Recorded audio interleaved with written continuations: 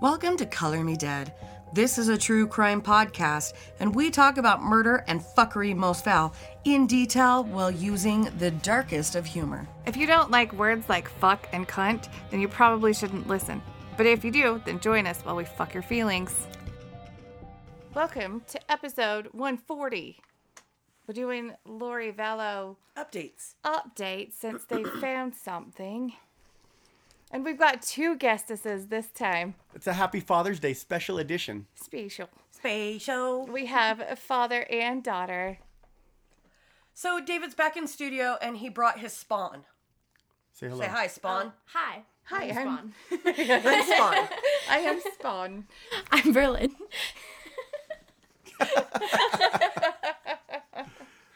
Oh, this is going to be a long one. It really is. Before we get started, though, we should talk about some stuff. If you guys want to check us out on social media, you can do so at if you want to follow us on Twitter, it's Color Me Dead Pod. If you want to see us on Facebook, it's Color Me Dead Podcast page. And we also have the group. Enter at your own risk. If you guys want to check us out on Instagram, it's Color Me Dead Podcast or Gory_Nikki or Color Me Dead Angel. I always want to raise my hand there like they can see me. That's me. That's me. If you want, you can go check us out on ageofradio.org. You can listen to our show there. You can shop the bazaar. You can check out other shows on our network. You can also donate to our Patreon. There's a button for such things. Or you can go to patreon.com/colormedeadpodcast. It's linked in the show notes just in case I have it wrong because I did for a couple of times. We have tiers anywhere from $1 to $75. You get stickers. You get the so-sods. Go on there and do that. Do it. Yeah. If you guys are interested in picking up some merch, you can do so at colormedeadpod.threadless.com. Yes, you can do that there. You can also go, if you're looking for something a little more custom that you don't see on the menu at Threadless, go to LeGras Creations. Our friend Amanda can pretty much take anything and put it on anything. So if you want a shirt, a tumbler, hair bows, I don't know. What do you need? What do you want? What do you need? She even made us earrings. Yes. I have bookmarks. I have hoodies. I have tank tops. Keychains. But this is somebody that does individual projects. So, And they're affordable for Yeesh. custom products. yep. And if you guys want to send us severed fingers or fan mail of any sort, goes to Color Me Dead Podcast at P.O. Box 1610, Vernal, Utah, 84078. To the fan box. To the fan box! It's my favorite. Leon! I don't know if anybody else is entertained by that, but I Ring am. the bell and bring the fan box. Put it in the fan box. Are we ready? Where are we going to start? Start at the beginning. The beginning. So where we left off. All right. So the way I wrote this is, or the way it's written is that I'm going to kind of go over just a few updates so that everybody kind of remembers where we were at, and just a brief description of the key players. And there's some new players that have come in since. Hori's mom and her sister have done an interview. I thought you said Corey at first. I was like, wait, and then it clicked. I was like, oh, that's funny. That's funny. So her mom and sister have come in and done an interview. Melanie Gibb has done an interview. Melanie Pawlowski has done a couple interviews. So anyways, I'm just going to reiterate who's who and who the new players are for this episode. Told you last time, like we could go a week and we got a whole new story. Oh, no, Like kidding. new shit just pops up all the time. So many people. I know. So because we all know how confusing this case has been, I thought it'd be best to do a quick recap of the important things to note leading up to the episode and remind everyone of important players in the episode, just briefly on who they are, who the role is, etc. So we all know Chad Daybell, aka Potato. If you look on any That's of the Chinny Chad. Chinny Chad, aka Wait. Chinny Chad Chinnington, Yeah. That one made me Chinny giggle. Chad Chiddington, a.k.a. Potato. aka Potato. Yeah. Chad and his potato head. You unfortunate looking And if you son of a bitch. if you've seen him, he's lost a lot of weight, but his chins Yeah. haven't. So No. it's Hey, listen, I don't want to talk about that. I kind of don't either. okay. So Chad Chinnington, he is the leader of the unconfirmed cult Preparing a People. Claims to see individuals as light and dark, or if they've been inhabited by zombies, aka possessed by dark spirits. Originally married to Tammy Daybell, who he predicted her death for years. He originally stated that she would die in a car wreck and was extremely vocal about her predicted death with friends and on his podcast. When too much time had passed and she did not die in a wreck, she conveniently dropped dead of natural causes. You got natural caused. Got natural caused at the age of 47. Autopsy is still pending on Tammy. Chad married Lori weeks after Tammy died and stated to family members that she was an empty nester and had no juvenile children. How would you feel about that though? If you were the family, like Chad Daybell's family, and They're just sticking up for him. It's insane. just weeks, and I don't think I can get behind that. Like if you were a married person and were a widower, and just weeks after you'd put your wife into the ground, I'd be like, really? There's rumors that Lori was at her funeral, I wouldn't be surprised. like handing out snacks to her children and stuff like that. Whoa. That's unconfirmed. So, Well, you know what we need? You know how some people hire photographers to commemorate funerals? We need to see if they had anybody taking photos think so there that we are. can I like think- go through yeah. and look at them. I think I used to think that was so bizarre when does. people hired photographers to be at a funeral. I'm like, but why though? I don't But now even we know wanna why. be there murders. Murder. for the murder. So the next- Sorry, I remembered what I was going to say a minute ago. Oh, Is what his do you want- podcast? Yeah, his podcast got taken down, right? It's not still up. No, it's down. Dang it! It's down. I really want to listen. I know. I to tried it. to find it too. I think it's really weird that a company will yank a podcast, but Facebook still has the original posts from Gypsy Rose Blanchard about killing her mom.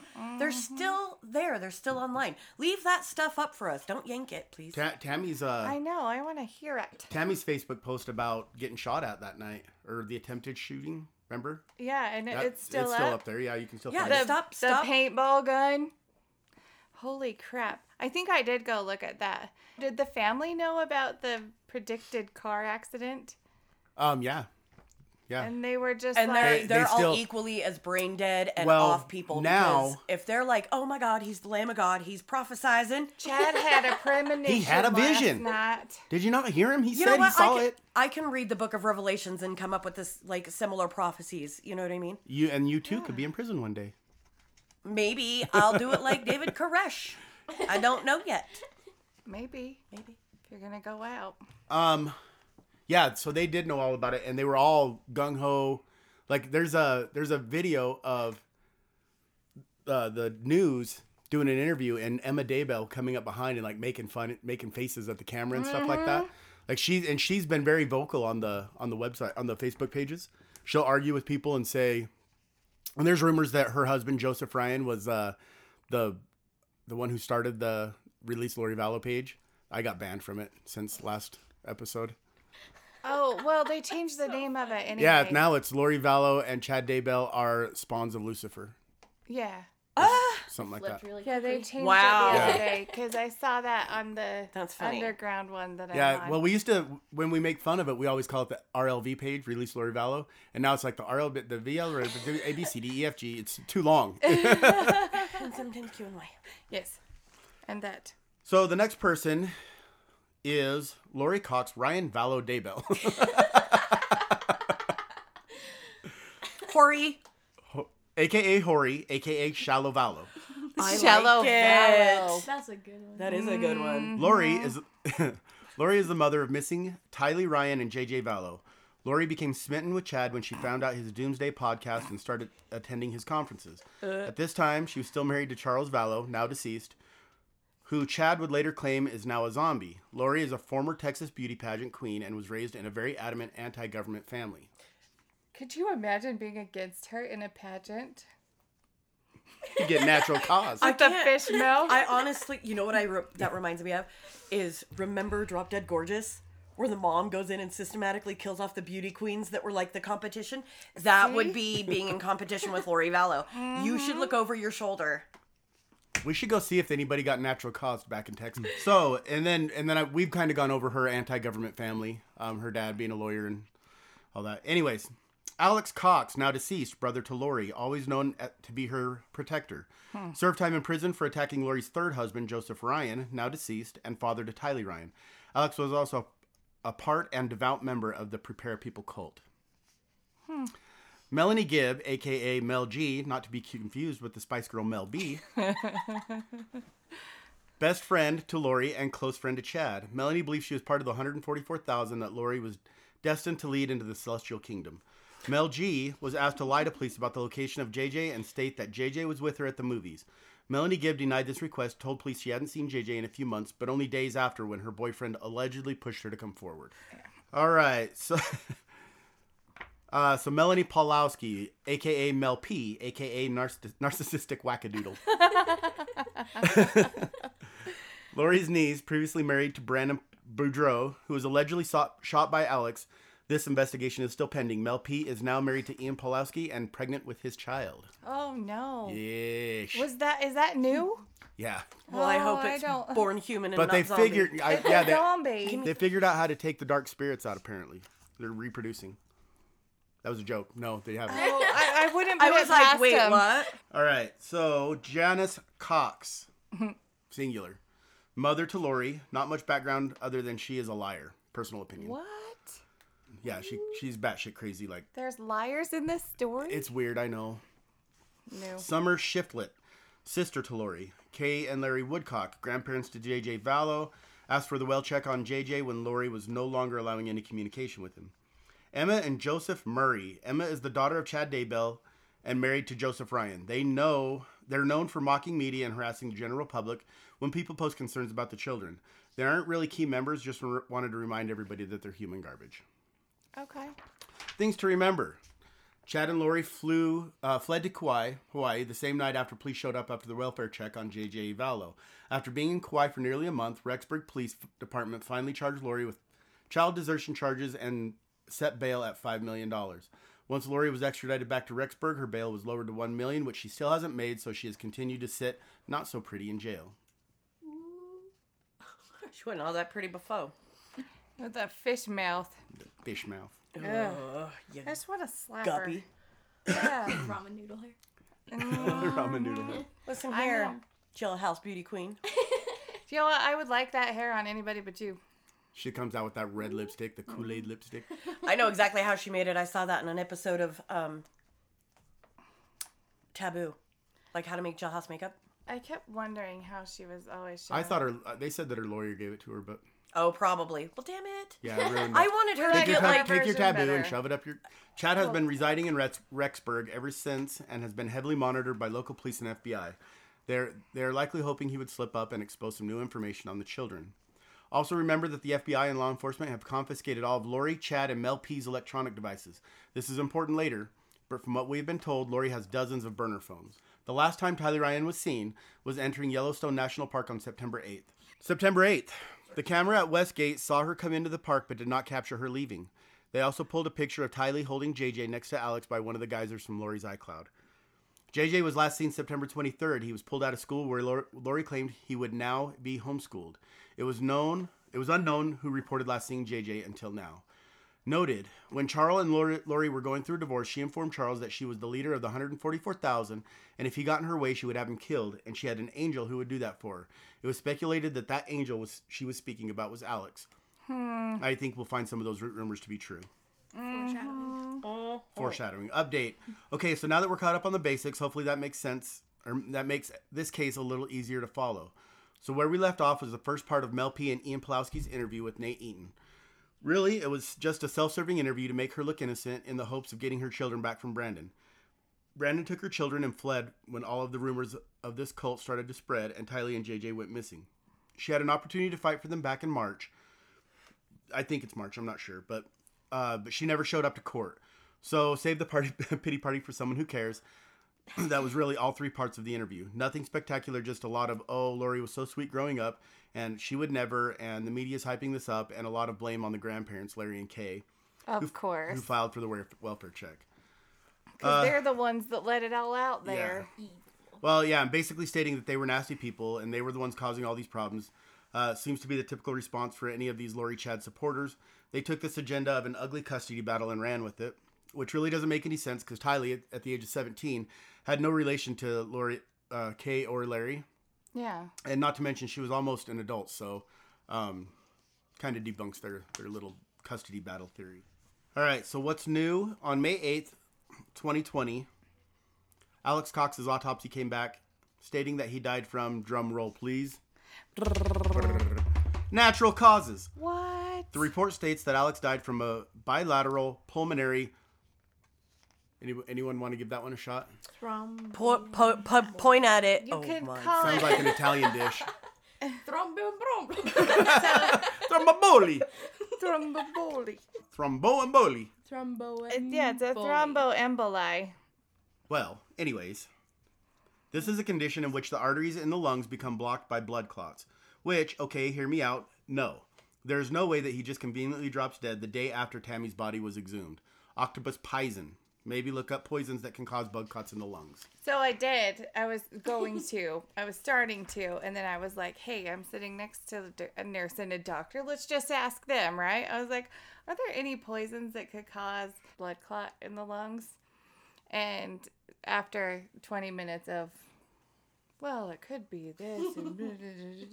And that's how I knew the emboli part. He's like, that's a pulmonary emboli or what, embolism something, I don't know, whatever. But he said pulmonary edema can be caused by being hit and it can come on later. Don't quote me here, but it could come on later over a couple of days and then that could kill him, or prescription drugs that are given at high doses can cause those.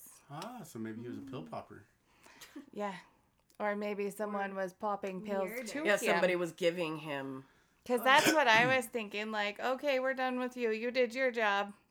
Take some of these. Well, Do you need help sleeping? Take some of these. You hurt? Take some of these. The doctor gave me these for pain. Here, take It's 5. fine. They're prescription. they're only 5s. Oxy Yeah. 80s. Yeah. Take 3. Right now, and My then grandma in an hour, says these are take totally 2 more. safe. She takes them for her cancer. Yeah. It's fine. She takes 3, so I'm thinking we could do 10.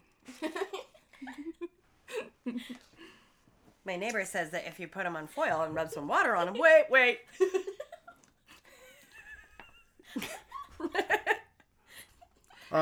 So I found it a little ironic that after this report came out is when members of Lori's family decided to start speaking out. It's almost like they were waiting to see if they got caught, and when they didn't, they were like, oh, okay, now we can say something. This is when Janice and Summer decided to do an interview for the first time. It's complete trash, especially given what we know now. This is where they get caught in all the lies. Anyways, so now we can do Who Wants to Be Janice? Role play. I'll be Jonathan. Who wants to be Janice?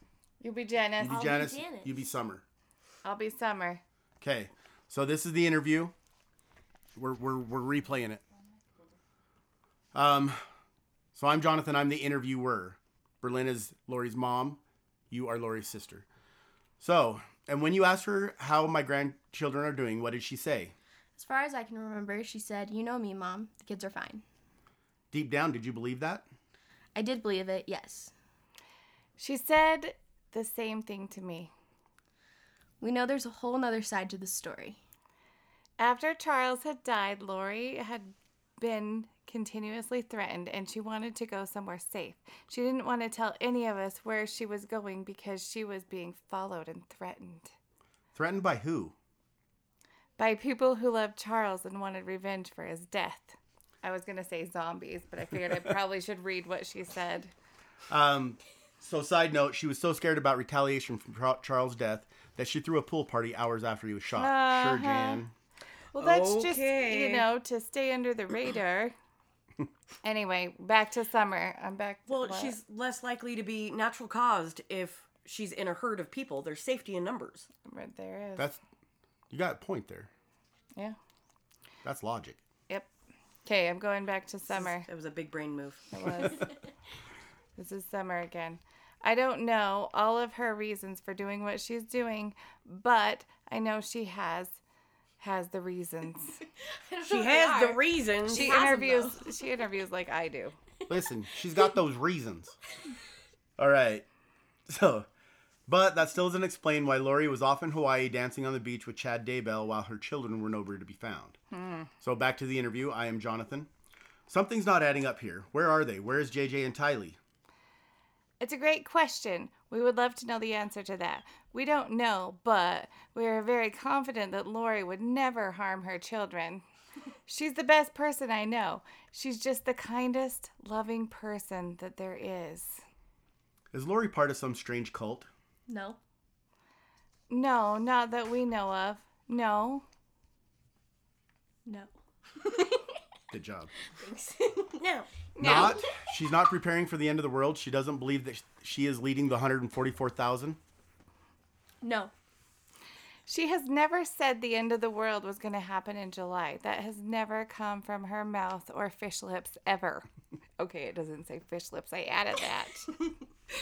A lot of the things that have been reported, any small truths that are in there have been twisted, but most of them are flat out not even true.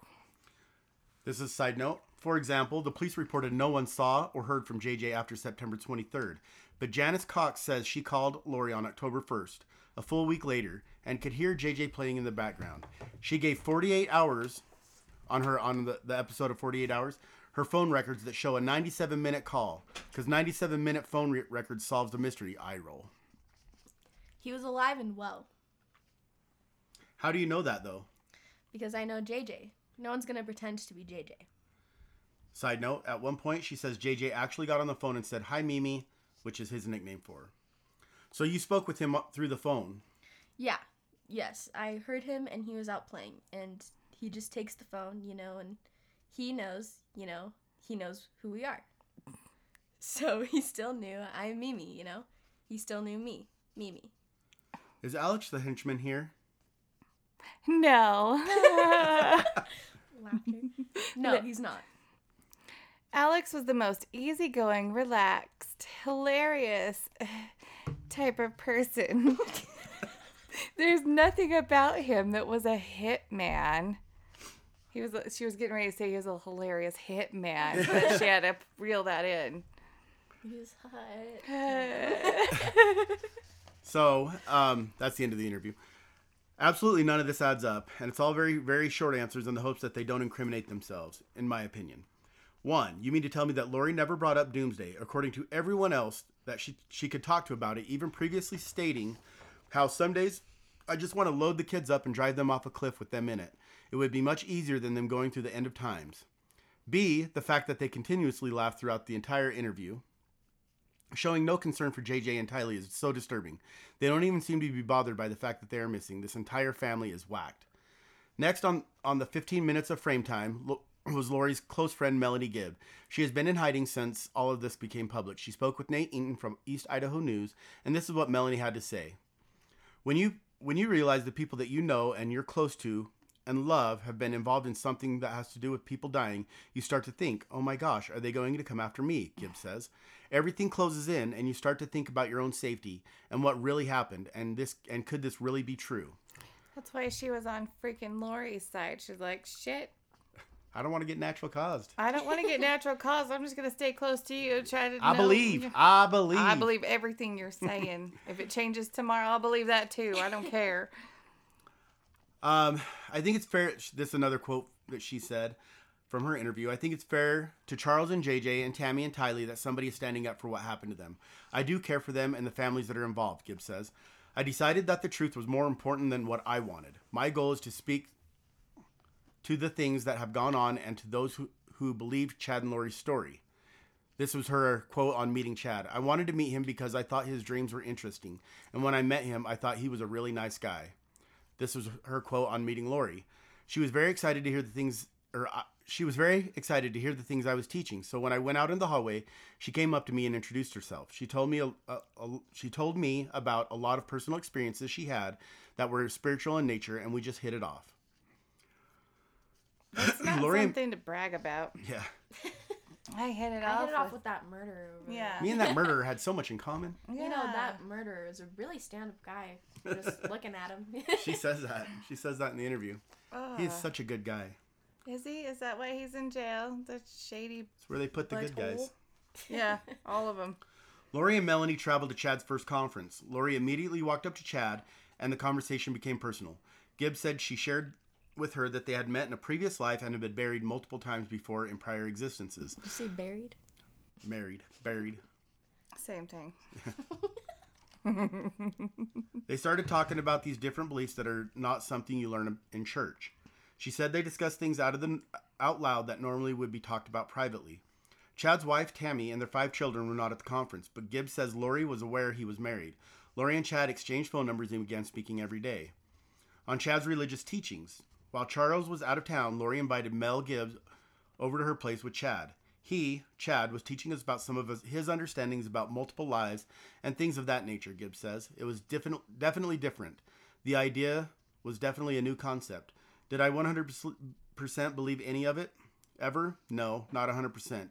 No, when you get introduced to something, you kind of let it marinate. I just listened to let them talk about it, which I find is bullshit. I think she bought into the whole thing. Yeah. A lot of the people have different ideas. Is this a cult? Is this not a cult? I would just say from the beginning, it felt like it was talking to individuals, Gibbs says. After the Arizona event, Chad and Lori continued speaking with each other every day. Lori had 3 phones, one designated solely for Chad. Oh, my. That doesn't say suspicious. Don't be suspicious. And he had a special phone for their private conversations, according to Gibb. At one point, Gibb suggested the pair should divorce their spouses, but told Lori they were not allowed. But Lori told her they were not allowed to because of information they were receiving from the other side of the veil. We have to natural cause them. They got to just go. We can't divorce them. Chad and Lori believed they were the head of the 144,000 chosen people who were to prepare the world for the second coming of Jesus Christ. Gibbs says they made her feel special and told her that she was chosen, and Lori insisted they had known each other in previous lives. When she taught me, she was always leading me to believe they were very true, and there would be times I would say, "Do you think that's a good idea?" I didn't voice much opposition to it, but just more listened, Gibbs says. She sounds like somebody that just gobbled up their bullshit because she wanted to be involved. She wanted to be important. She wanted to be one of the cool kids, Yep. so she was like, feed me. Oh, I'm going to hit that. Feed me, Seymour. Yeah. So this is Gibbs' information on Lori's family. Gibb remembers for the first time she met Charles, Lori's 4th husband. They were having a barbecue at Valo's home, and the kids were swimming in the pool. He seemed like a nice guy, happy to see us, happy to meet us. He was talking a little bit about his conversion to the church, and he seemed pretty excited about it, Gibb recalls. Gibb never saw Charles lose his temper, but says he and Lori often argued. She confided in Gibb that they were having marital problems, and there was a lot of contention. He was trying to do things to help her and please her, and she seemed like she was struggling to be happy with that, Gibb says. She seemed a little frustrated with him. They had something going on that I didn't quite understand.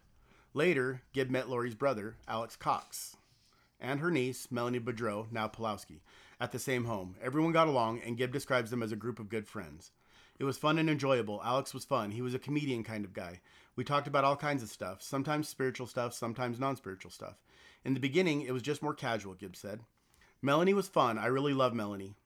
She seemed like she had a lot of strife going on in her life, and she was really worried about her family. The group didn't get together often, but remained close as Chad continued to share his unusual teachings on doubting beliefs.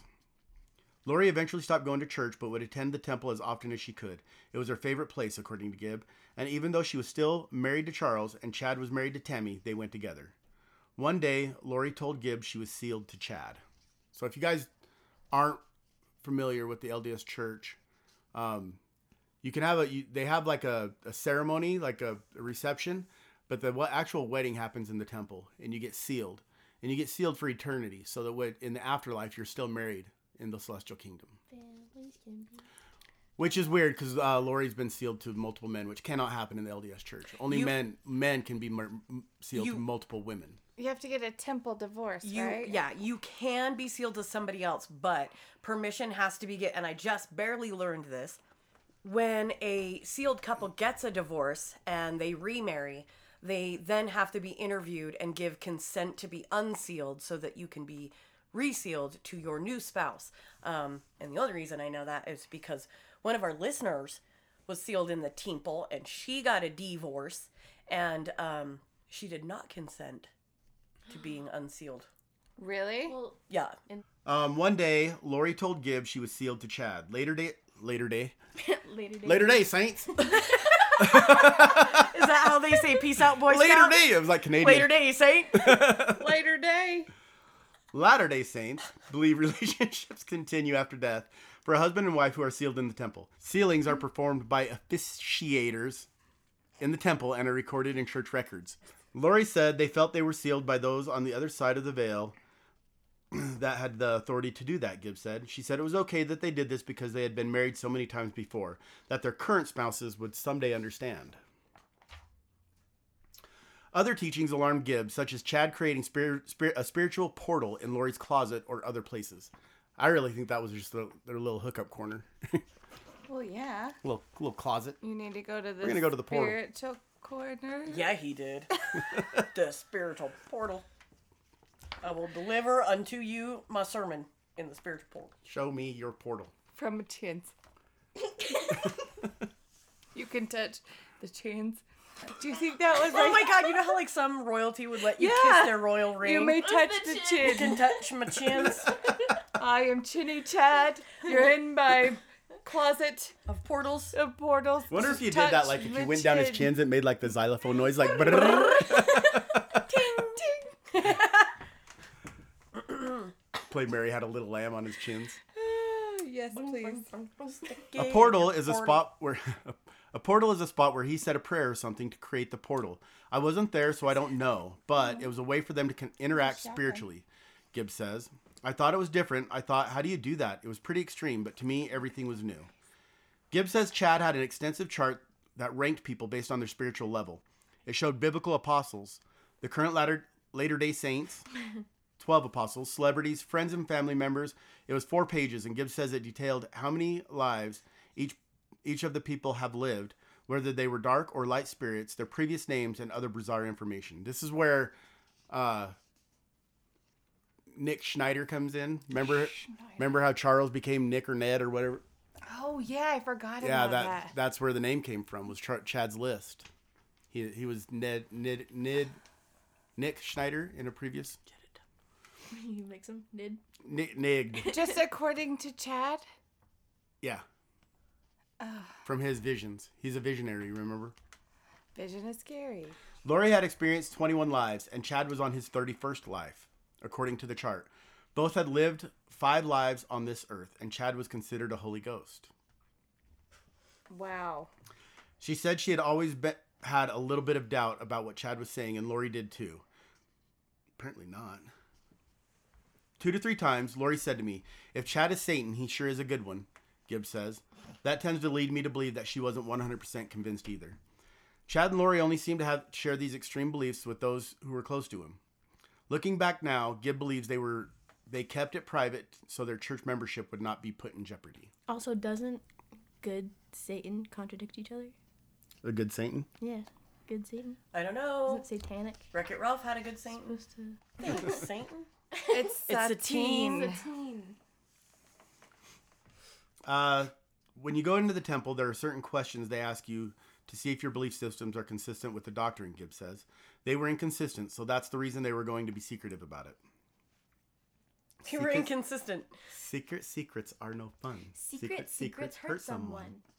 That's true, but The it's really Office. smart. She said the doctrine was not affiliated with any Christianity she knew of. It's not the doctrine that comes from Jesus Christ. It comes from the adversary, the devil, she said. It was September 2019. Lori Vallow was moving to Rexburg, Idaho from Gilbert, Arizona. She didn't want to go at first, according to her best friend Melanie Gibb, but Chad Daybell insisted she make the move. She said she thought Chad would come to be with her in Arizona. Is Arizona? She'd come be with her in Arizona, and then she said, I changed my plans. I think I'm supposed to be up here in Idaho. He says I'm supposed to be up there, but I need to get my own answer to find out if I'm supposed to be there or not, Gibb recalls. Lori prayed, and eventually she said she received the answer that she needed to move to Rexburg to be with Chad, Gibb says. But there was one complication. Chad's wife, Tammy Daybell, who was still alive. That's, oh, what a small hiccup. It's a little speed bump. Just a wife. We can get over this. Get it out Small of the way. hitch in our step. That's it. Go ahead and nip that in the butt. She would... Paisan. Knock, knock. Who's there? Paisan. Cause. Cause who? Natural cause. Natural cause. She was uncomfortable with it. She believed that Tammy was going to pass away, though, before she got up there, Gibb says. That didn't happen. She didn't pass away before Lori got up there. Gibbs says Lori thought Tammy might die in a car crash, but that didn't happen. So this was in Melanie Gibbs' interview. She talks about her visit to Rexburg. She went up and visited for a weekend, and this is what she had to say. Lori moved into a townhouse in Rexburg with her 2 children, Joshua J.J. Vallow and Tylee Ryan, the first week of September. Lori's brother, Alex Cox, arrived a few days later and rented a different townhouse in the same complex. Gibb visited September 19th and remembers walking around the BYU Idaho campus and indoor track with Lori and Chad, who were holding hands and kissing. I think it's funny that they're like, well, I'm pretty sure there's been a prediction of a car crash. And Chad's out there like unloosening lugs and cutting brake lines. Like, this prediction is just messing me up. She is one hell of a driver. And when the car accident didn't happen, they're like, well, a natural cause has got to be right around the corner. I've already predicted it. I can't predict it any further. So this is Melanie Gibb. I said, aren't you worried about people, that people are going to see you? Well, Tammy doesn't come out a lot, Lori said. They said a lot of people that knew Chad didn't know what Tammy looked like because they don't do a lot of things together, Gibb says. During their walk, Alex babysat JJ at home, but Tylee was not there, and Lori never mentioned her. Weeks earlier, Gibb had spoken to Lori on the phone after she had moved to Rexburg and heard Tylee yelling in the background. She was surprised the 17-year-old was not around. I was told she was at BYU, Idaho, Gibb recalls. I knew that Tylee had her GED, which she got when she was 16 or 17. There was definitely a lot of question marks. It didn't feel real. It didn't feel like the truth. I didn't know what to say about it. I wouldn't assume that she had done something to her. It was unusual. Equally concerning was what Lori said about JJ when Gibb arrived in Idaho. She said that he had turned into a zombie the day before I got there, and she was pointing out behaviors of his. She was trying to create uncertainty in me about what I saw. I was looking at him and thought, I don't know, he just looks like JJ to me, Gibb says. That wasn't the first time Lori had spoken to Gibb about zombies. Why is everybody in your life turning into zombies, Gibb says. Months before, Chad told Lori over the phone that her then husband, Charles Vallow, had been possessed and would die in a car crash, according to Gibb.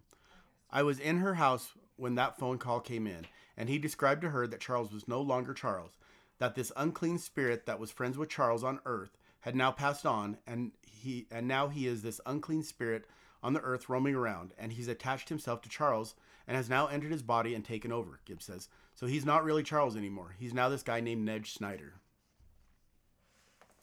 Gibb says Lori was blown out and uncomfortable by what Chad was telling her.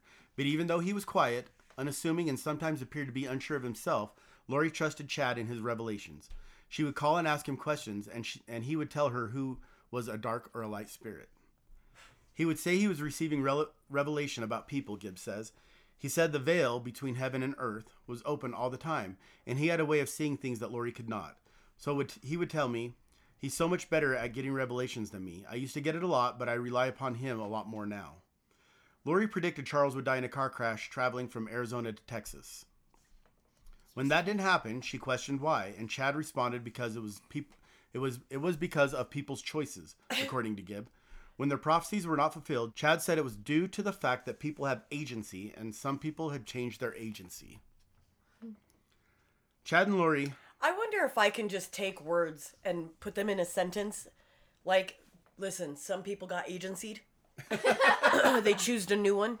And it's like they were shopping for car insurance and picked the wrong one, you know? They were reassigned to a different agency. Yeah. I'm like, Dave, the surgical manifestation came out as a metastatic agency, and that's why we're not going with that anymore. What? Chad and Lori told Gibb they knew how many zombies were in every state. It was their commission to get rid of all the zombies before tribulations came upon us, she said. They would get rid of zombies through some kind of prayer that they would do, Gibb says, adding that they believed it was effective because Chad received their death numbers through revelation. Those who questioned the beliefs were often considered dark. Mind you, this is not a cult. No, it never is. If you disagree with it, you're a damn zombie. We can literally turn everything into a joke, and so sometimes I have to cover my own face. That sounds so a that we little can culty. get through this. Otherwise, I don't know, man. That seems a little culty, man. I thought you guys were I'm gonna sorry. sneeze Did at you the same say time. death numbers? But this isn't a. I'm sorry, sir. I was not agencyed a death number, and I'd like to get mine now. I didn't know that we were supposed to queue up for that and stand in line. I missed the line. I was socially distancing during the agency death number distribution. What? Yeah. Physically distant. Oh, that's right. We're not allowed to say socially distancing at work anymore. It's offensive. We're physically distancing. It was a lot of drama. And I would ask Lori, why do these things keep happening to you? Because I have never been around so much drama in my life. It just seemed like it was one drama after another drama, and it never ended, Gibbs says. I used to say to her, why is everybody in your life turning into zombies? Why is everybody after you? I don't understand. And she would say, well, it's because Satan really hates me. And because of my exaltation and the level I'm exalted to, they're coming straight after me. Gibb was never sure about the zombie beliefs and raised questions with Alex.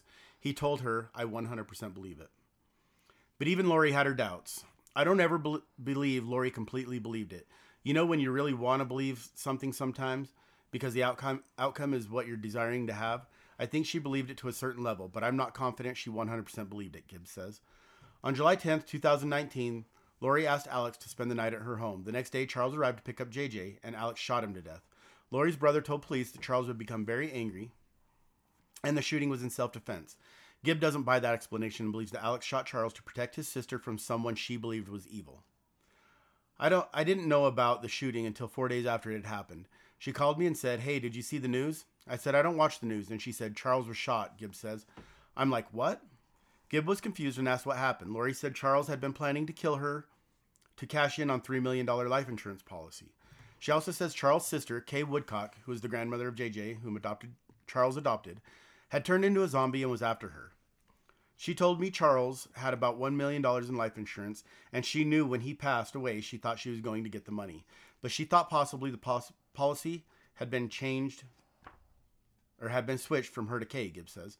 Sure enough, months before his death, Charles made Kay the beneficiary of the $1 million, and Lori did not receive the money. Gibb says Lori told her Tylee received the funds after her father, Joe Ryan, died, and Lori also obtained government assistance as a single mother raising a son with special needs.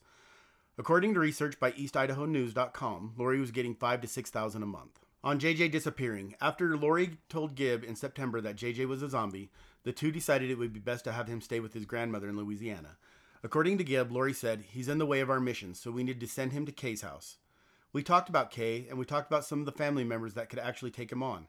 We talked about the conversation, or what the conversation would be like with Kay, and she wasn't sure if Kay would really receive him. That was the plan that I knew of. He was going to Kay's house. That's what I believed was going to happen, so I left there. I left thinking that's where he was going. Kay's for sure, Gibb said. I didn't doubt that.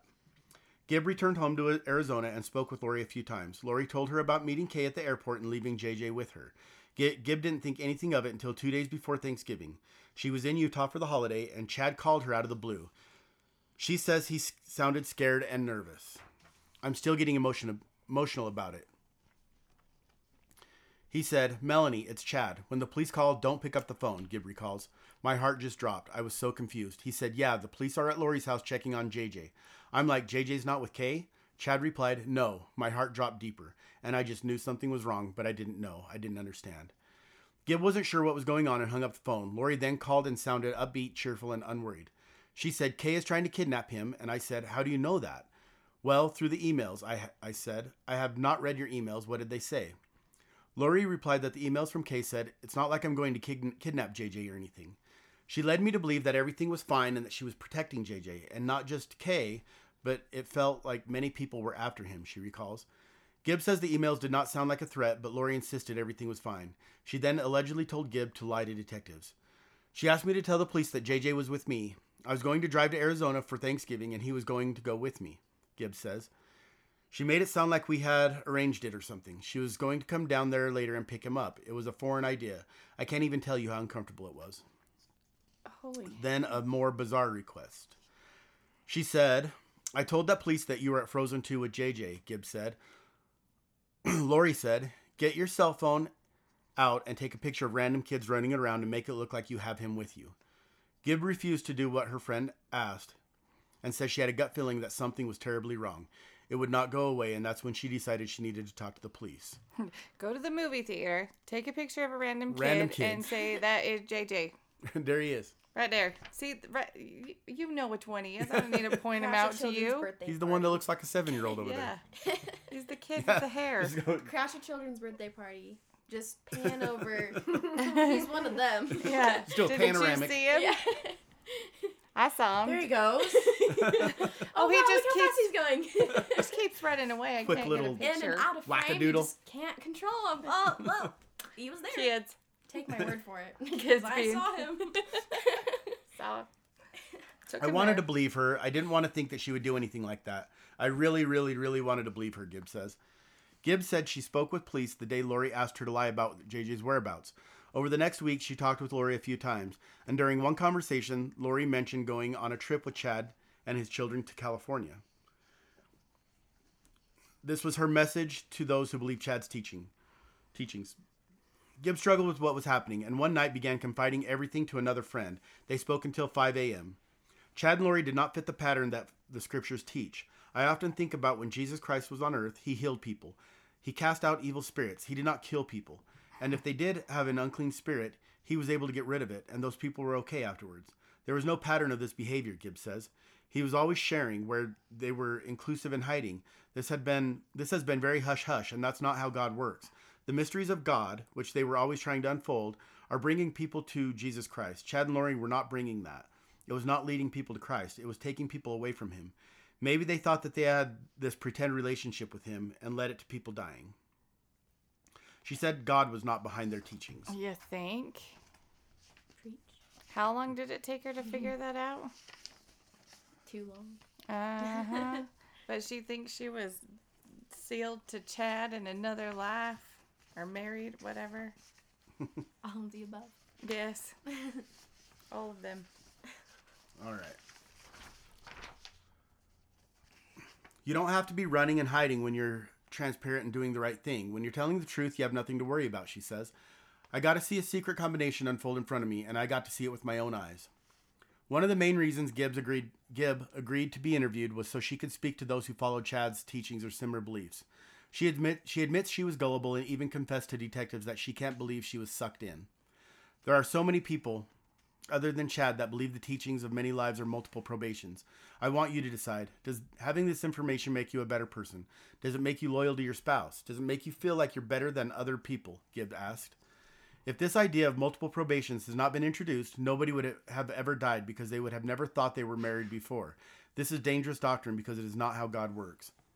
Gibb says despite everything that has happened, she still loves Chad and Lori. She says she hopes they will repent, tell the truth, and confess to authorities any wrongdoings they have done. Mind you, this is all before the children were found. Well, yeah. I'm only here to share the truth because of those that have passed away, and that justice needs to be served. But if you're Lori, she's got to admit that these people are dead, and it was because of their teachings and their ideas that had these things happen. You would have to admit that you actually had something to do with the death of your family, Gibb says. It would be hard to say. My belief systems are false. She continues, I do feel sorrow for everybody involved. Everybody's hurting from this. She's in jail now. She doesn't get to be with Chad, who she loves. That's what she wanted so badly, and now she can't even be with him. It was a fatal attraction that led to their separation and people passing away. It's a tragic, tragic story. It was October 19th, 2019. Melanie Gibb was in Arizona when she received a text message from a friend who had learned on social media that Tammy Daybell had died. She was startled. Then again, her friend Lori Vallow and Tammy's husband, Chad Daybell, had told her weeks earlier that Tammy would die. I didn't know how they did it, but I knew it was part of the plan that she was supposed to pass away, Gibb tells EastIdahoNews.com. I really can't wait for that autopsy. I know. It's going to come back as natural causes, but it's so just so for the record, there was a psychic that did an episode on this, and she said that she saw octopus poisoning in her visions, in her psychic reading. You can get octopus poison in Hawaii, apparently. So Paisan. So Kauai was like their favorite place. You know, that was their Lori's happy place. So there's a lot of conspiracy theory. There's a lot of theories that they got octopus poisoning and they octopus poisoned everybody. They poisoned you. That could, well. And that could cause the stromboli. That Italian dish. The stromboli that makes you die. The Natural meatball. cause. The meatball.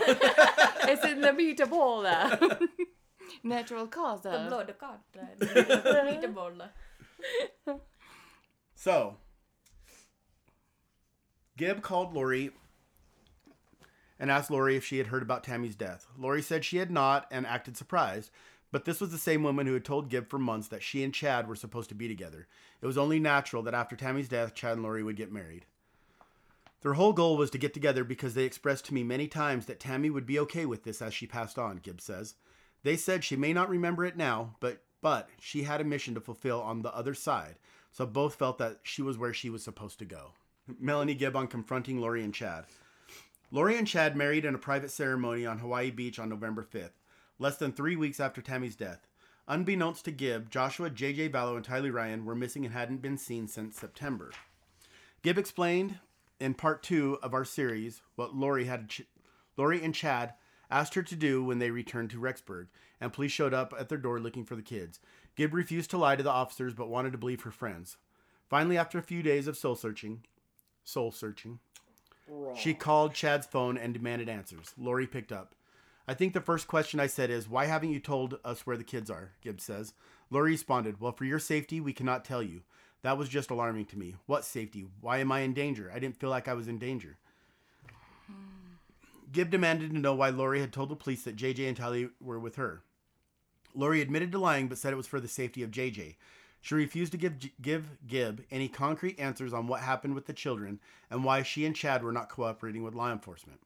She said it was a long conversation. I'm concerned for you, she recalls saying. I'm concerned for your salvation. This is not light. This is darkness. I was very uncomfortable talking to her. It was a disturbing conversation. I just continued to tell her that I was concerned for them, and I was. Gibb told Chad and Lori they were evil, and she did not have a testimony of the doctrine and teachings that they had shared with her. They hung up the phone, and since that day, Gibb has not spoken to Chad or Lori again. Because she turned dark. Once you don't believe, you turn dark. This was Gibb on Alex Cox dying. Within weeks of that call, Lori's brother, Alex Cox, suddenly died on December 12th in Arizona. Gibb was friends with Alex and his wife, Zelima Pastines, but had not spoken to them for some time. The bishop called and said, why are there cops around Zelima's house? He calls me back and says, he died, Gibb says. That completely threw me. I had many different ideas. I thought, did he kill himself? Or maybe somebody could have tried to kill him. I just really did not know. I was guessing all over the place. Earlier this month, the Maricopa County medical examiner announced Cox had blood clots in his lungs, high blood pressure, and died of natural causes. There's that natural cause again. Keep popping up. Natural cause. What are the odds? You just keep throwing that around. Apparently Natural very cause. high. Right? When you're in this not cult, Yeah. very high. It goes up. The percentage Spreads goes the- up. Percentage. Natural I don't cause know. but spreads faster than COVID over Yeah. there. Yeah, it does. That's what I we don't should know. be quarantining about. Is the natural cause Natural cause. Natural cause is killing more people than the COVID. than COVID. the vid. the vid. The Rona. Ew. The Gilbert Police Department is still investigating the death, but one thing is certain. Alex was devoted and loved Lori. I think he felt like a good big brother that just wanted to protect his sister. They had a lot of fun joking around with each other, and they just had a good relationship, Gibb said. Where are JJ and Tylee?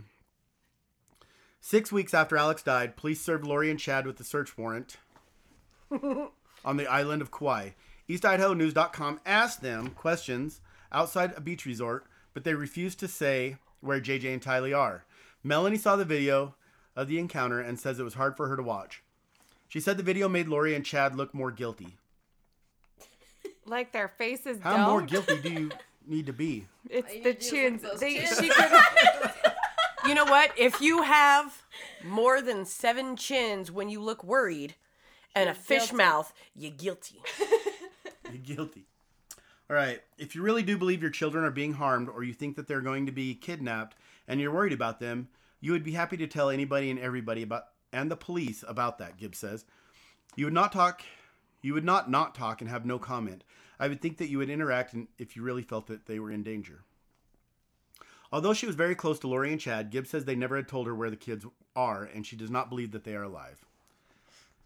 They're not on this planet anymore. I don't think they are. That's my personal opinion. Tylee is a very strong-willed individual, and she's capable of making a phone call if she needs to call. And she hasn't reached out to anybody and let anybody know she's alive, Gibbs says. I can't imagine she would be quiet the whole time. JJ's a handful, and wouldn't have his medication with him. So how could she take care of him? It doesn't add up. If they're in a safe place, why is Lori in Hawaii having a great time on their honeymoon when her children are hiding for their safety? That doesn't even make sense. I think most people understand that. Gibb believes Alex may have done something to the children for Lori or a higher reason before he died. Lori's mother, Janice Cox, and her sister, Summer Shiflett, defended Lori in a recent interview and said she has reasons for not saying where JJ and Tylee are. Lori's niece, Melanie Pawlowski, told EastIdahoNews.com, Lori has always done everything to protect her kids and has a plan. Oh, shit. Sorry. Yeah, I have a plan. Well, what is it? Yeah. Share. Yeah, I'd like to. Give me more, We're all please. listening. Yeah. Open ears over here. You've got plenty of time to write it down. Yeah. When asked if she thinks Lori's family members know more than they're saying, Gibbs says it's likely some do. I don't know all of what they know from Lori. I know some of them, what they know. I don't know what everybody knows, but some of them do know something. That's a tongue twister. Holy cow. I don't know what everybody knows, but some of them do know something. Oh. Seriously. Where did you come from? Where did you go? I know something everybody know. It starts earlier. I know some of them what they know. I don't know what everybody knows, but some of them do know something. Right.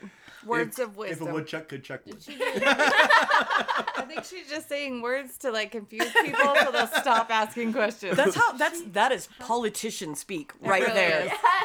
The strategery used. On Brandon Boudreaux. One aspect of the multi-jurisdictional, complicated case involves Melanie Pawlowski's ex-husband, Brandon Boudreaux. Gibb met him briefly once or twice, but the two were not close. In October, somebody shot at Boudreaux when he was returning home from the gym. The main suspect in the shooting was Alex, but Gibb was unaware anything unusual had happened until Melanie and Alex asked her to go by Brandon's home.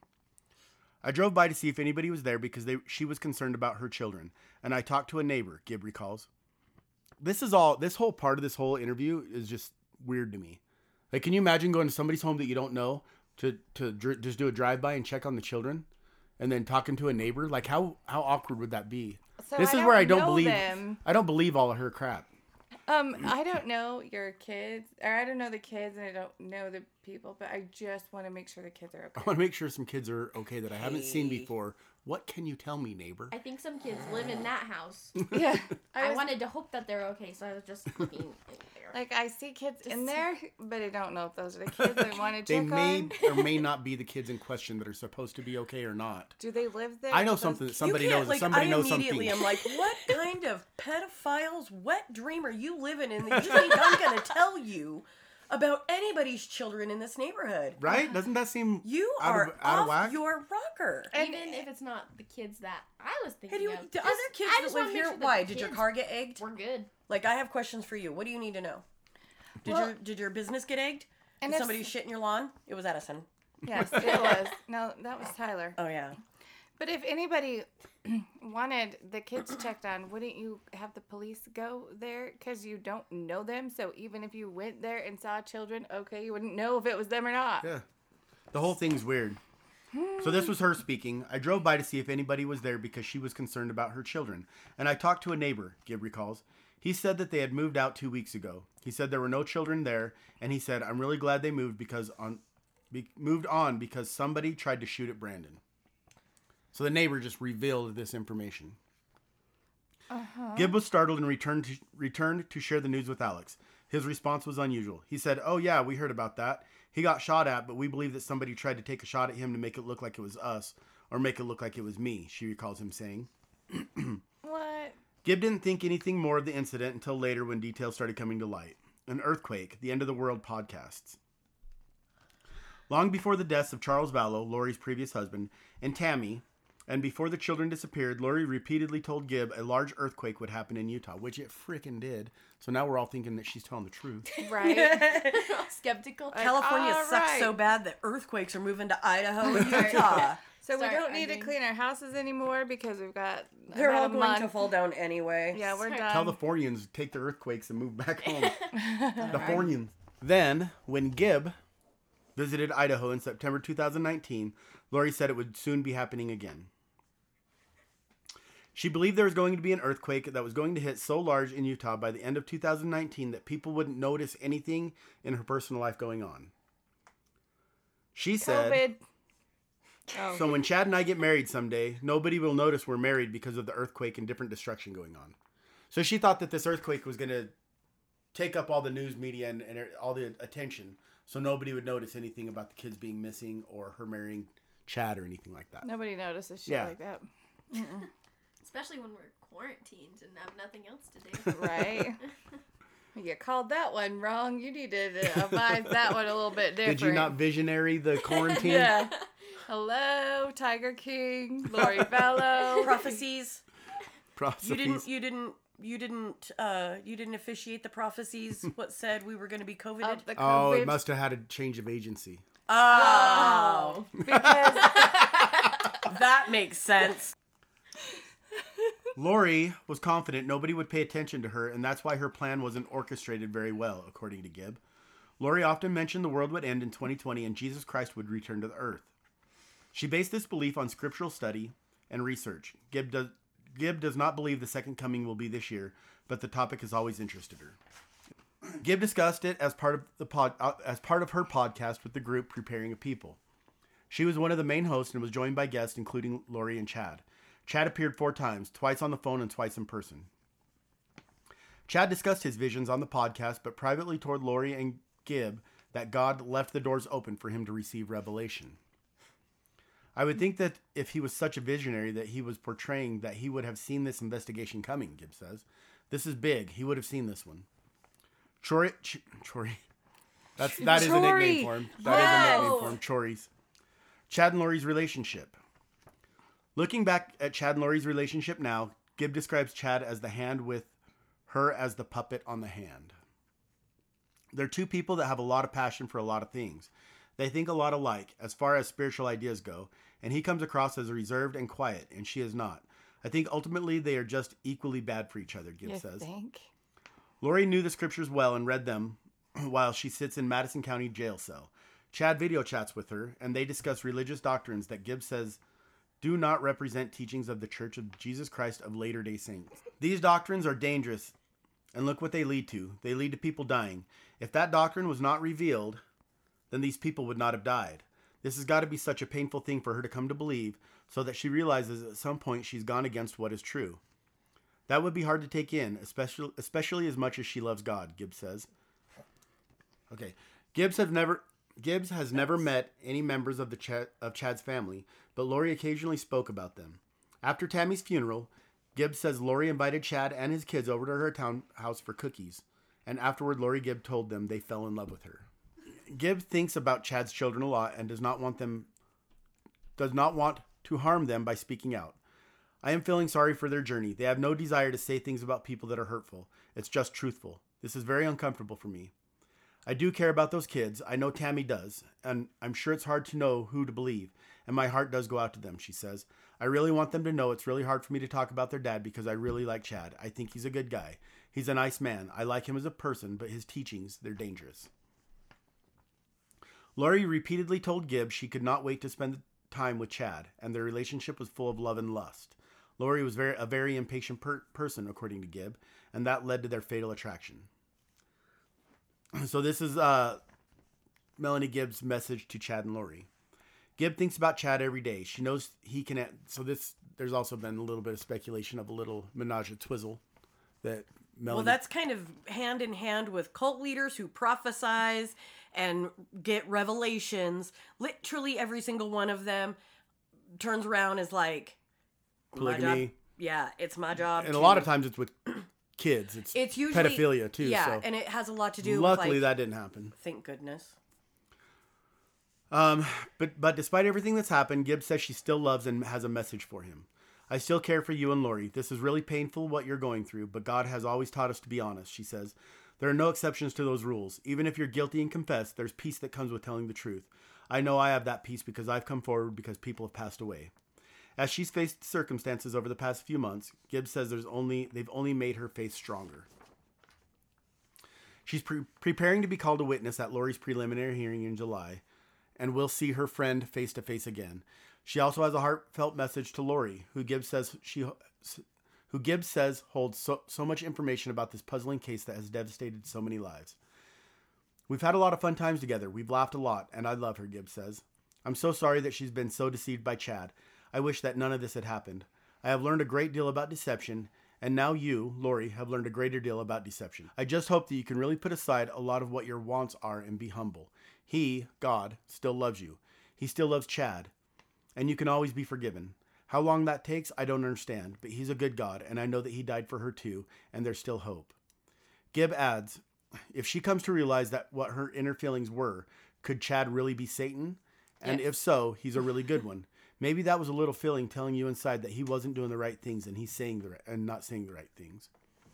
On June 13th, 2020, FBI and local law enforcement issued a search warrant on Chad Daybell's property early that morning. They were only there for about 4.5 hours and they discovered the remains of 2 bodies. One was located near the fire pit and the other was located near the outdoor shed. 48 hours later, they would verify what we all feared: the bodies belonging to JJ Vallow and Tylee Ryan. The details of their deaths are still unknown, but here's what we know from the affidavit for probable cause. Wait, number 9. Did we talk about this? Number Melanie 9? Gibb has further informed me that Lori Vallow called Tylee a zombie in the spring of 2019. Gibb was on the phone with Lori and heard Lori call Tylee a zombie, to which Tylee responded, "Not me, Mom." This arose out of Lori requiring Tylee to babysit JJ, and Tylee did not want to. Yeah, they said that Tylee conveniently became a zombie when she hit puberty and got sassy. Lori told Gibb that Tylee had turned into a zombie when she was 12 or 13, which approximately the same time Tylee had become difficult to deal with. Every child, when they get difficult, it's because they're Zombies. Zombie years, you know? I birthed a zombie. It's the little one. So we'll start on 27. This is where they start getting into Alex's phone, and that's how they know where the bodies are. So, just so you guys know, that the affidavit is long, and it goes into a lot of detail that we already know. It talks about more about what Melanie Gibb revealed to the FBI. So if you guys want to look that up. We can post it on the Color Me Dead page. I think it is posted, but we can Is it definitely on the post it. page? Yeah, Okay. we can post it some more. So anyways, basically, in a nutshell, the way they found out where the bodies were, they had searched Chad's property before, but they didn't have any specific area that they knew where to search. So how they knew finally where to search for was they had gotten Alex's phone and searched the records of where it had pinged. And if you look at the affidavit, it talks all about where it was pinged in Yellowstone, where it was pinged after Yellowstone, where they believe the timeline that JJ and Tylee were killed. They do believe that Tylee was killed first and then JJ was killed later, and they were buried at separate times. There's a text message from Chad to his wife saying that he was going to go burn the debris around the fire pit, and that while he was out there, a raccoon had come. And he had to shoot the raccoon. He had to shoot the raccoon. It was close enough that one shot did the trick, and that he buried the raccoon in the pet cemetery that they have. But it was... I do have a weird pet cemetery. Angel's got a pet cemetery. It's my favorite place to go hang out, too. It's where Roger is. I like your pet cemetery. Me too. So that text, along with the pings, kind of gave them the exact location of where to go search. So if you guys go to 27 on the affidavit, the FBI CAS team has analyzed Alex Cox's movement the morning of September 23rd, 2019 by his cell phone GPS. At 9:55, Alex is again on Chad Daybell's property. He was there until 10:12. The pings on his phone locate Alex near the pond on Chad's property at the northern edge of his property. On June 3rd, 2020, I asked Special Agent Ricky Wright of the FBI to analyze the frequency of Alex Cox's visit to Chad Daybell's property during the month of September 2019. His response was as follows. Per your request, I checked the visits by Alex to Chad's house again. There were only 4 visits by Alex during the month of September. These were on 9/6, 12/41 to 12/53, 9/9, 9/23, and 9/25. During the 2 visits on 9/6 and 9/25, all the pings were in and around the house, and there were no pings anywhere in the backyard near the fire pit or pond. As you can see, these visits were also short, about 11 minutes and 17 minutes, like the one on 9/23, 17 minutes. The visit on 9/9 was the only long visit, approximately 2.5 hours. Wow. On June 9th, 2020, a search warrant was executed at Chad Daybell's residence and property. With the assistance of a local FBI ERT team, we located at least multiple sites of interest. These sites were identified and corresponded to the cellular data of Alex Cox's phone when he was on the property, mentioned in paragraphs 12 through 16. Additionally, one of the possible sites correlated to a location on the property Chad had texted his wife about, mentioned in paragraphs 17 and 18. The first site of interest was located on the north side of the pond near the edge of the property. The site corresponded with the 2 GPS pings from Alex Cox's phone on September 23rd, 2019. A patch of ground was located that appeared to be disturbed. The weed growth on top of the disturbed ground was shorter than the surrounding weed growth. What appeared to be sod was etched also was noticed. The disturbed area was approximately 4 feet by 2.5 feet. Members of the FBI ERT team removed the top layer of sod. Underneath the layer of sod were several large flat rocks. The rocks were removed and 2 pieces of flat paneling were found. The paneling was removed and investigators exposed a round object covered in black plastic. Upon exposing the round object covered in black plastic, a strong odor was noticed. An FBI ERT member used a small sharp instrument and made a small incision in the plastic, and a layer of white plastic was observed. An incision was made into the white layer of plastic, exposing what appeared to be human remains, the crown of a head covered in a light brown hair. Ugh. The remaining dirt around this object was methodically removed, exposing what appeared to be a body wrapped in plastic. The plastic appeared to be tightly wrapped around the body and secured with gray duct tape. Cheryl Anderson, Associate Professor of Anthropology at Boise State University, was present on the scene and advised the remains found near the pond appeared to be human. A second site of interest was located behind a red, unattached outbuilding located roughly in the center of the property near a fire pit. Next to the fire pit is an area used as a pet cemetery. This site correlated to several GPS pings of Alex Cox's phone on September 9th, 2019. Ground in this area was probed with a steel pole and several areas of disturbed ground were located. During a search of this ground, a buried cat and dog remains were found. A backhoe was used to dig further layers of dirt. While doing this, bricks were located approximately a foot below ground.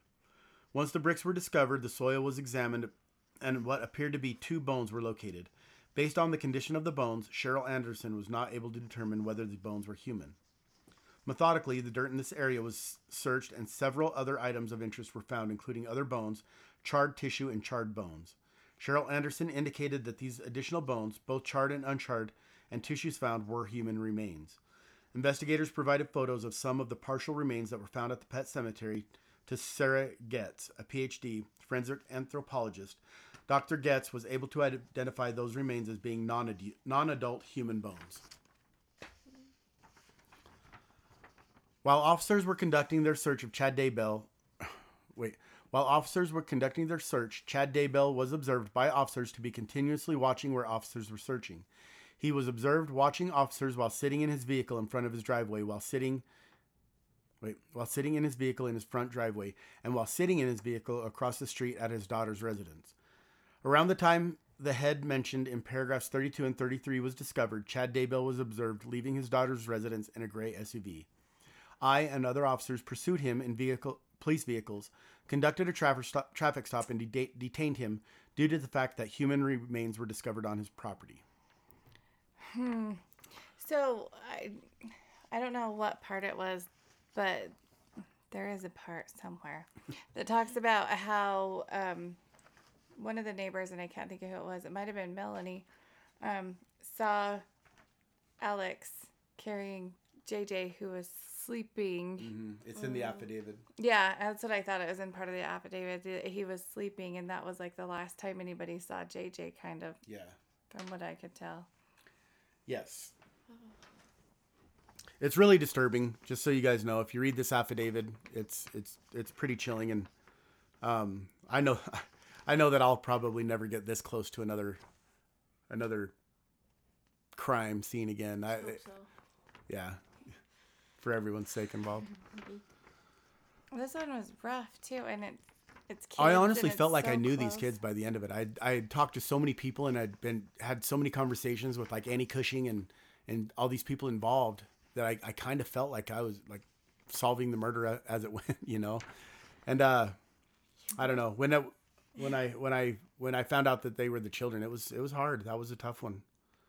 Yeah, I was sick that day. I remember I kept watching my phone and I was like updating, which is not, I don't usually. Well, do I that was posting on Color Me Facebook. Dead. Remember, I was posting memes, and then like as they it were came digging, out. and then right after I posted, then they had came across and said it was human remains, and that they thought it was the children, and my heart sunk, and I'm like, Mother of God, what did I just do? I'm making fun. Like that wasn't my intention. Well, no. Anyways, currently, Chad Daybell sits in jail with charges of 2 felony counts of destruction, alteration, or concealment of evidence. Each count has a max of 5 years in prison. Chad has taken a not guilty plea and has a bond of $1 million, same as Lori's. His defense tried to get it lowered by saying that he was not going to turn himself in when he left the scene. Okay. Or that he was going to turn himself in. Okay. Many friends, family members have spoken out to offer their love, support, and heartfelt messages to JJ and Tylee. Janice, Summer, and Melanie P. are not those people. They had their lawyer write up a short paragraph that basically says, "My bad," and they all signed it. Melanie Gibb posted a 7-page letter on Avow. Basically, it's a religious mumbo-jumbo, taking the guilt of Chad and Lori and blaming dark spirits. So yeah, there's that. Preliminary trial is set in July for Lori, and Chad faces his charges later that month as well. And just so you know, I think they've both been moved to August now. Oh, really? Yeah. I'm not sure about Lori's. I know Chad's, I saw a thing yesterday that his lawyer filed that he has put it off until August. I think Lori's the same, but right now it says July 1st and 2nd, if not. Chad faces his charges later this month as well. It will be interesting to see what the prosecutor has to bring to the table in terms of new evidence. I'm sure there are many other things that are being left out of the general public's knowledge to protect the case. Last I heard, Chad denied his preliminary option, likely fear of any witness they would bring forward, and requested trial by jury. That's where we're at. Yeah, so if anybody wants to follow the group that I'm into, it's the True Crime Underground Lori Daybell Cult Mom. There's lots of discussion, and then you're on the... It's called the Christmas Misery. Hold on, let me look up the exact... There's so much more insight in there. Like, Annie Cushing is in this one as well, and she posts all kinds of stuff. Annie Cushing has actually left this one that I'm in. Oh. And I don't know why. It's Christmas Misery. Tylee Ryan and Joshua Vallow gone without a trace. Yeah, so if you want more into it, there's so much more. We could do hours more of theories and all that other stuff. Yeah, we could go down some rabbit holes that would probably fill up another 4 or 5 episodes. At least. So if you're really into it, join one of those groups on Facebook and you can go dive into it with those people, because there's like full-blown discussions on every little... There's people that have followed it like you that are like, okay, so go back to this part, and then they'll have this whole discussion about it. And I'm like, wait, Yeah. what? So lost. You can also go to Annielytics.com. That's Annie Cushing's website. And she's got the timeline, and she continues to update it still.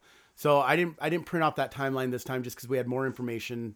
And I felt like it was better to go over the interviews, especially Melanie Gibbs, because she's really the reason that they gave the officers reason to check Alex's pings, find out where he was. Like the information she gave was really crucial. And I think it was right after her interview that all this went down. So I just want to know if Alex was natural caused, because it seems like he is, because they had him kill the kids, then they got rid of him, and in their minds they can probably walk free. They didn't do it. That's a big theory right now, is that they're both going to say that they didn't do it. Alex did it. They're going to blame the dead people so that they can, which it's not going to, it doesn't matter. There's a whole lot of discussion about why they haven't been charged with murder.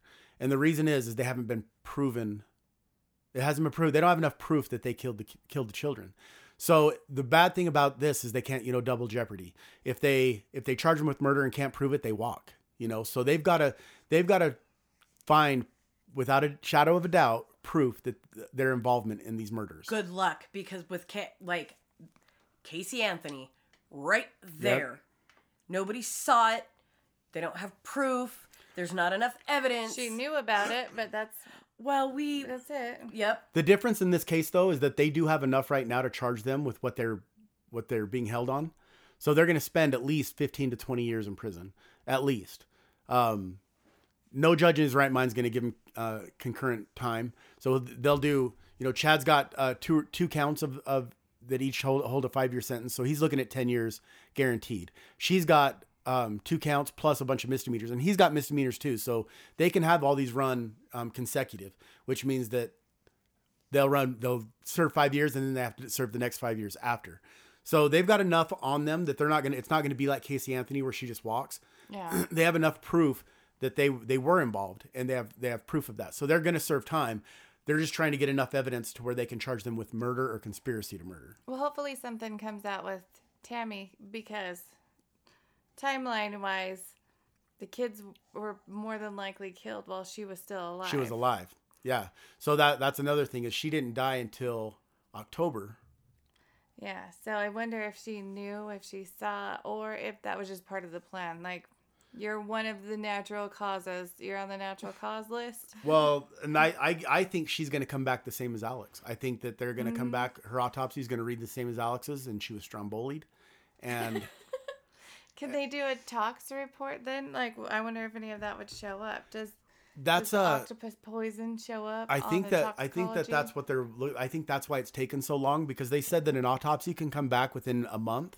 However, toxicology reports in an exhumed body will take longer. So that's why 6 months. Yeah, that's why they're saying it's taken so long right now. Is because they got the autopsy back, but now they're digging deeper into the toxicology reports and stuff. I wonder if they'll do the same with Alex. They are. Oh, they are. They are. Yeah, that investigation's not over. There's still it's very much open. And wasn't the investigation? Wow. Investigation. The investigation. Sound it out, Dave. Sound it out. About Alex killing Charles. Charles is right. He's the fellow. Isn't that still up? Because he never got charged with that. He never got charged with it, but really, they're investigating it, but there's really nothing that can be done at this point. No. They may be able to charge Lori with conspiracy on that one. So they are looking into that to maybe charge Lori with more. I just can't believe you can shoot somebody in the chest and everybody walks away from Yeah. it. We How thought long he ago? was evil. And he had a little scratch on his head. He hit me with the bat. Right. It was almost a year ago now. That's the most disappointing part of this entire case, is that those children were completely failed by 4 different police departments. And I can't really say Kauai. Kauai, they did what they could with what the information that they got from Rexburg and everything. But I really feel like Chandler Police Department dropped the ball. No offense to Chandler Police Department. I don't need a lawsuit, but We can have opinions. That's our First Amendment right.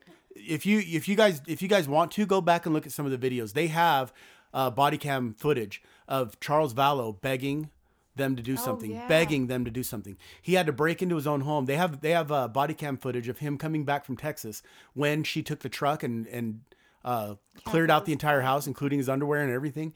There's body cam footage of that. And Charles is the most calm, cool, and collective guy I've seen in that situation. I can't believe that he was just begging them, telling them, I think she's dangerous, guys. I need you guys to look into this, and she needs help, and I worry about her.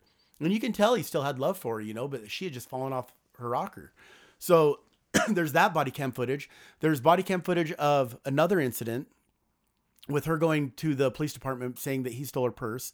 There's just a new one just came out, and I can't remember what it is. But it's another one of Charles, and he's I saw that one. he's he's very calm, and I really think that that's why the police kind of just took it as nonchalantly as they did, is because of how calm he was. He didn't show fear. He didn't show. He was just he wasn't at it. I don't know.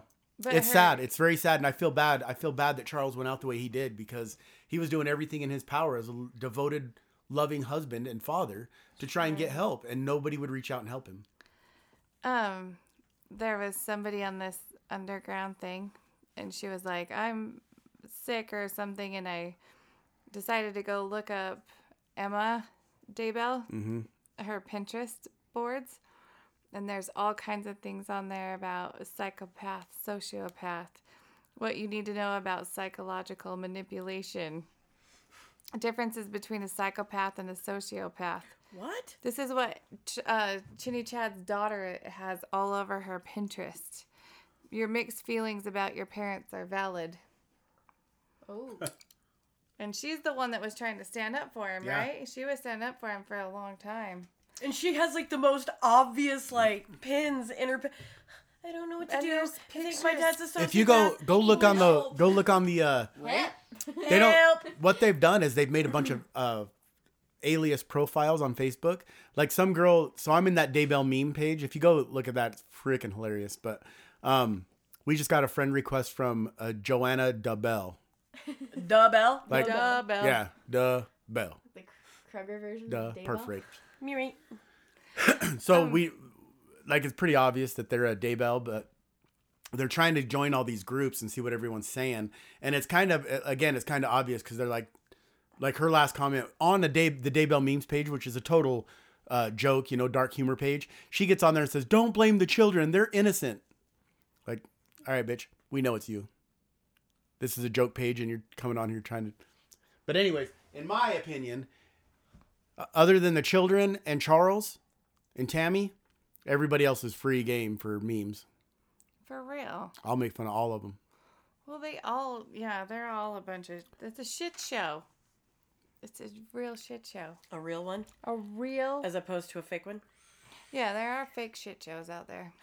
All right. This is a So- real one. The real shit show. But there's so, pictures of Emma on four-wheeler. Have you seen those pictures? Emma on the four-wheeler with her husband, maybe? You can see the freshly dug dirt in the background of her where they found the She's kids. like trying to hit Well, that. his Guys, son- look. His son did was trying to promote his business and did a video sitting on the fence, and you can see the fire pit in the back with the disturbed. Holy ground as crap. well. All of them are trying to help. like, I don't Guys, think It's like they're leaving little Movies. breadcrumbs the whole way, and Right? nobody even caught it. right? Look at this. It was a raccoon. A raccoon. A A raccoon. raccoon. That's what One they shot call did him. it. That's what they call him in Idaho. Just kidding. They had a memorial for a vigil, a candlelight vigil. say it right. The head of a heel. Oh, I was V-heel. like, how do you say it? I was confused. For JJ and Tylee last week while I was in Provo, and one of the listeners, Elena, went to the vigil and put flowers on the grave for me, which was so nice. Aw. Nice. And wrote a note to Larry and Kay for me. So that was kind of cool. That was really cool of her. She lives right there. She lives in Rexburg, I think. I have family that lives in Rexburg. I should. There was a lot of people at that V-Hill. There was the friend from Kauai was there. Nate Eaton was there. Justin Lum was there. There was a lot of people from that were like the big players in this, so it's kind of cool. Wow, that would be weird to go like actually see him, because like sometimes when you're telling it, it's like a story, and then when you go actually see it, then it's like, oh shit, Not this Yeah. is real. Yeah. Yeah, Yeah. it was pretty powerful stuff. Goodness. All right. Well, that's enough for this update. We'll I'm be back sure- with- yeah. Oh yeah, we ain't done yet. Sure, this isn't the last of Lori and So- Chinny Chad. And Oh. the Chinnington Chad. Chinnington. There's still the trials, which are going to be hilarious. I want Oh, the yeah. autopsy on the kids. I Yeah. don't. I do. I want to know, but I don't want to know. I do just because in one of the updates that I was egregious, it was the most egregious thing that they had seen, and I don't know if This is egregious. This is egregious. I don't know if they meant the condition of the body or how poorly they were buried and hidden, or if it was like both. But I want to know. Like I want to know deep down inside, the morbid curiosity that feeds my true crime desire, like, I want to know. Well, I just want to know just because I don't like not. Like I don't want them to have undone. suffered, but I do want to know how they. Right. I almost feel, Or natural and cause. this is another thing, and that's been said, like a theory, that JJ was slowly poisoned. They think And both- succumb to his. Which makes sense Oh, with you're saying he They Alex think that carrying him. they both were kind of slowly given octopus poison. That was weird when she was saying like he was going off of his medication too. Like what if she started doing it then or something like that? Yeah, when did he stop taking his medication though? Wouldn't that have been right around the time he died? Now I'm Or the not time sure. we think he died?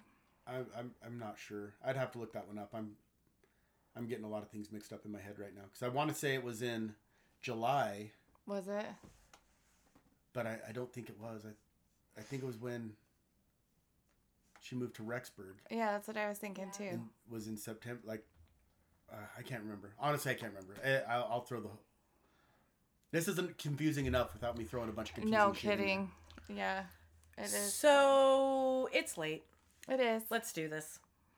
We So- made it through all of the sentences. So perhaps don't get natural caused. And Stay out of natural cause chalk lines. and stay out of natural causes. Yes. Stay out of octopus poison. Don't get that poison. The pocket. poison. Don't get that poison pocket. Don't. Okay, and stay out of chalk lines. Goodbye.